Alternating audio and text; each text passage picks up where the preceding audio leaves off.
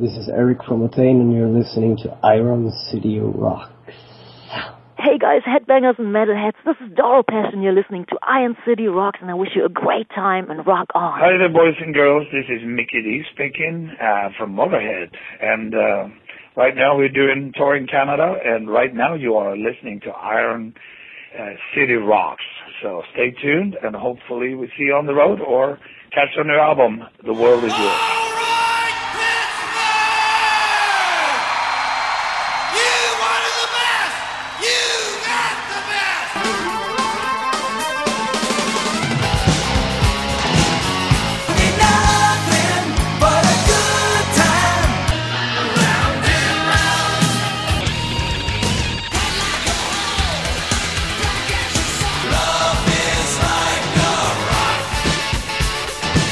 Hello and welcome to episode 94 of the Iron City Rocks podcast. I'm your host, John. The Iron City Rocks podcast is a podcast devoted to promoting Pittsburgh's rock, hard rock, heavy metal, and blues music scene. Episode 94, we got to lick our wounds. We've lost the Super Bowl. For those of you outside of the Pittsburgh region laughing, we appreciate your sympathy. For those of you in Pittsburgh, we know that we're all in a pretty miserable mood right now. So what I'm going to do is bring you something kind of special. I had the chance to talk to the drummer of Motorhead, Mickey D. I'm sure many of you are familiar with who Motorhead is. They've got a new album out that just came out on the 9th of February. And also coming up this next week, the movie Lemmy comes out on DVD and Blu-ray. So a lot of things going on in the world of Motorhead. So we took the opportunity to talk to Mickey D while he was out on the road.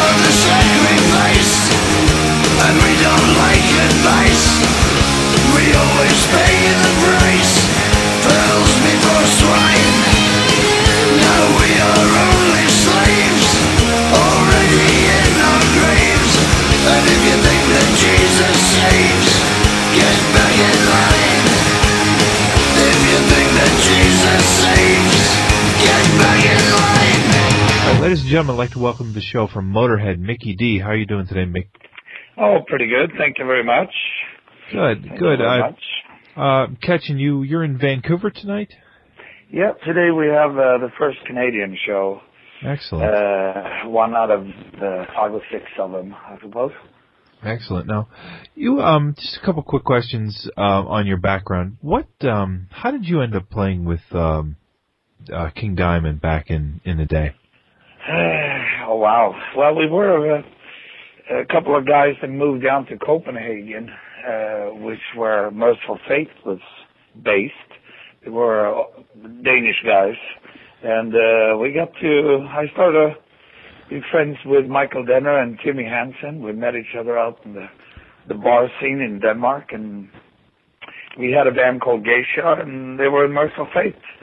And then before I knew it, make a long story short, they asked me to join the band because Kim Russ they were gonna split it up. So, and that's how we started up. Excellent. And I had a chance to see you back. You kind of switched gears dramatically when you played with Don Dokken for that tour, but I had a chance to see that, and I remember an incredible drum solo on that show. Oh, thank you. Yeah, no, it was. After playing with King for those years and that type of music, Don Dokken, that was kind of what I was looking for, something more straight ahead, simple. Yeah, that was just so right. And then going over to Motorhead, that was because I felt, my heart was really in the heavier division, and yeah. So it was just a very natural progression. Step to take. So here we are, 20 years later. Yeah, you're coming right up on that. How did you hook up with Lemmy? Well, we toured with Motorhead 86, I believe it was, or maybe 87, with King Diamond and Motorhead. So we became really good friends and went from there. They asked me to join the band a couple of times over all these years that I played with King and Don. So, but it was. I'm glad I didn't join at that point because I wanted to get some more. Just be touring more. I wasn't ready for that band at that point, but I couldn't have contributed as much as I do today, so.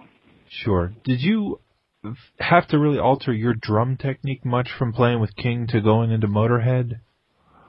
Yeah, but this type of music, as Motorhead, I would say you need to be able to play a lot of different types of music.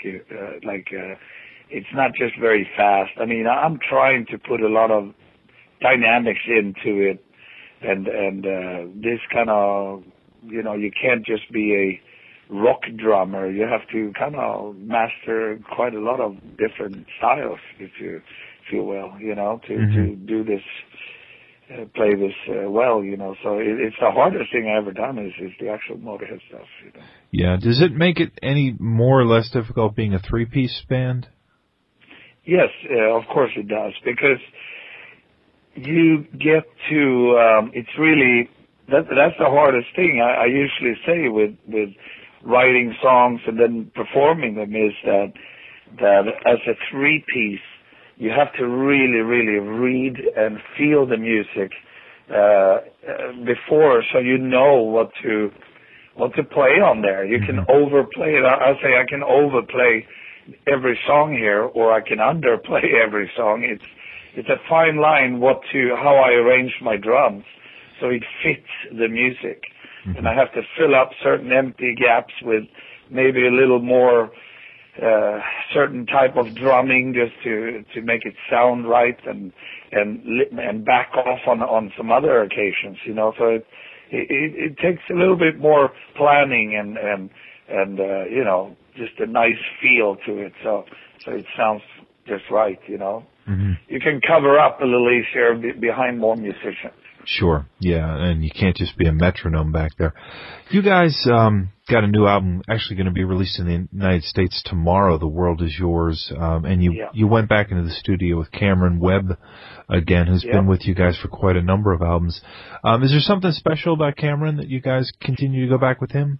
Yeah, I definitely think so. I think the last 4 albums we've done now kind of go a little bit hand in hand and took us to a different level. We took a little turn, if you will, which I think was just very healthy for the band and for ourselves, you know. And Cameron is such a good guy, you know, a good producer. It's, again, this band can't just have a guy come in and say, I know, I mean, we had these guys before that shows up and say, I know exactly how you guys are supposed to sound, and I'm going to get you this and that, and we just go, goodbye. You know? Yeah. It just ain't working. But Cameron, he's got a good feel. He can come in and help us out from the outside, and he's not too much, and he's definitely, you know, helping us. Mm-hmm. But in a good way. He knows that we know what we're doing, and he's just adding to that, you know. Sure. Now, do you guys write in the studio, or did you have all the material pretty well worked out before you took the studio? Yeah, we write in the rehearsal studio, but not the recording studio. We try to get it as far as we can, me and Phil, with the, you know, songwriting musically, sure. And take it to an 80-90%, and then we piece it all together. And yeah, of course, we do little changes in the actual recording as well. You know, the more and longer you have a song on the table and you've played it several times, you find little bits that you might want to change, you know. Mm-hmm. Now, out on the road, you know, Motorhead's kind of got certain things you kind of expect. One of the things I've often wondered, being the drummer in the band, have there been any mishaps with the Bomber lighting rig over the years? Yes, it has actually. One involving me, the first time I ever played with Motorhead in London, and we had the Bomber.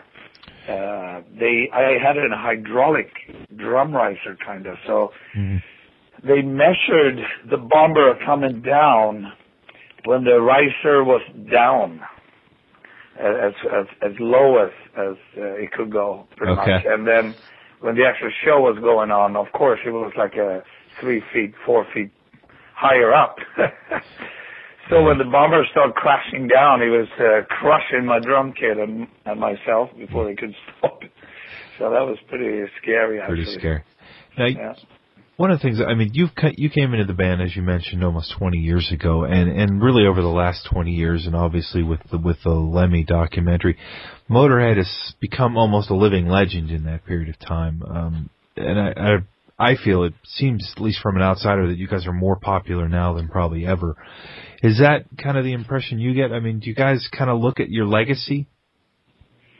Yeah, well, we don't really think about it. I usually say we haven't gone anywhere, you know. We still, it's just that we get some more media attention and stuff right now, maybe, because a lot of people say, wow, it's great you guys are coming back and blah, blah, blah, you know, and I said, we never went away, you know. It's just that sometimes, which is the natural thing, by the way, that a lot of the older bands and older music styles get shoved a little bit to the side because there's some new type of music coming in and getting most of the media attention, you know. Sure. Which is totally natural. And but of course it feels good that someone really check out the new album, and we get the attention that I absolutely think that we do deserve, you know. And that feels good, of course, but we'll do fine without it, to tell you the truth, you know. Yeah, I mean, that's the one great thing about Motorhead. I mean, you guys have become, in the hard rock and metal genre, almost like Coca-Cola. It's such a consistent product and such a good product, and, you know, there's no fluff, no BS.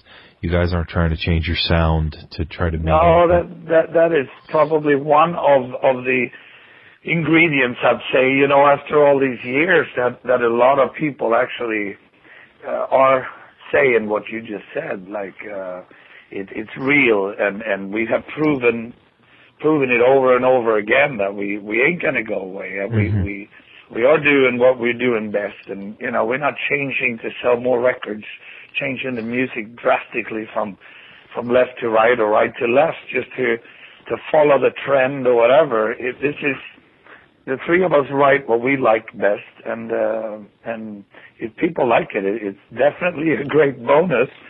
But if they don't like it, that's okay too, because it's our record. We love it. Yeah, you have to satisfy yourselves. We write what we think is good, and that's it. Yeah, well, if the new record, "The World Is Yours," is an indication of where you guys are headed, it's in the right direction, certainly. Mickey, thank you so much for taking the time out of your schedule. Right, I know you've got a show to get out there tonight, and I wish you the best. Yep. Thank you very much. All right, take care, bud. Okay, bye-bye. Bye-bye. You're about to enter the Time Machine Tour. Geddy Lee, Alex Lifeson, Neil Peart, An Evening with Rush. April 6th, Huntington Center. Performing their classics, A Taste of the Future, and the legendary Moving Pictures live in its entirety. Reserved seats are on sale now at all Ticketmaster locations. The box office are charged by phone. Rush.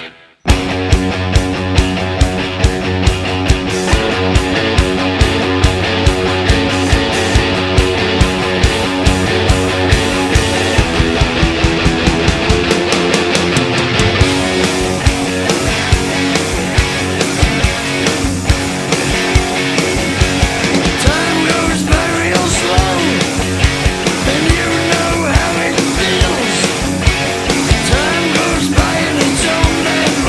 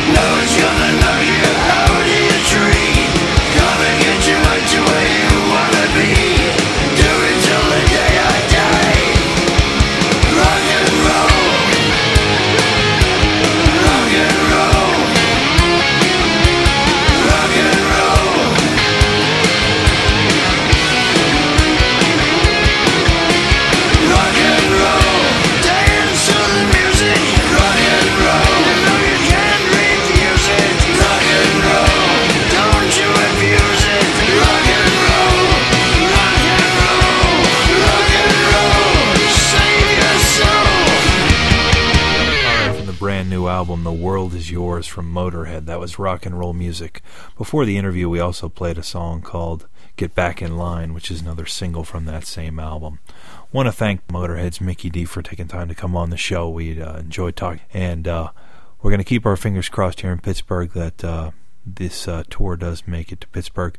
I invite all of you, if you're interested in bands like this, come out to our website, IronCityRocks.com. There's a link to our Facebook page. Post all the comments that you want on our Facebook wall, because we have the ears of some people in the area, and hopefully that if you show a strong enough support for these kind of bands, we can help bring them to town. Also want to mention Iron City Rocks welcomes GWAR on the 19th of February to Mr. Smalls, and we're also bringing the Bullet Boys back to Pittsburgh on April 1st at the Hard Rock Cafe, so we invite you to check those out as well. And also on our website, IronCityRocks.com, right there on the homepage is brand new video podcast number 3.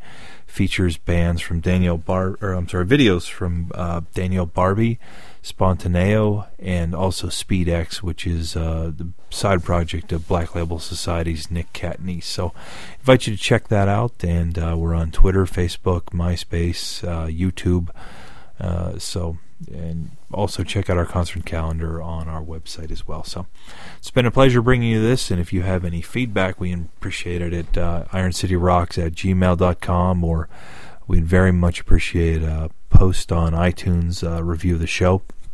And also, one final reminder, by the time you listen to this, there will still be one contest we'll be currently running, which is a pair of tickets to see Cradle of Filth at Club Zoo. Cradle of Filth, we interviewed Paul Allender a few episodes back. You can go to our podcast page and pull that down. In that podcast is a password you will need to fill out the form online to enter to win a pair of tickets. So don't want to miss Cradle of Filth when they come to town. So enjoyed it, and we'll talk to you next time.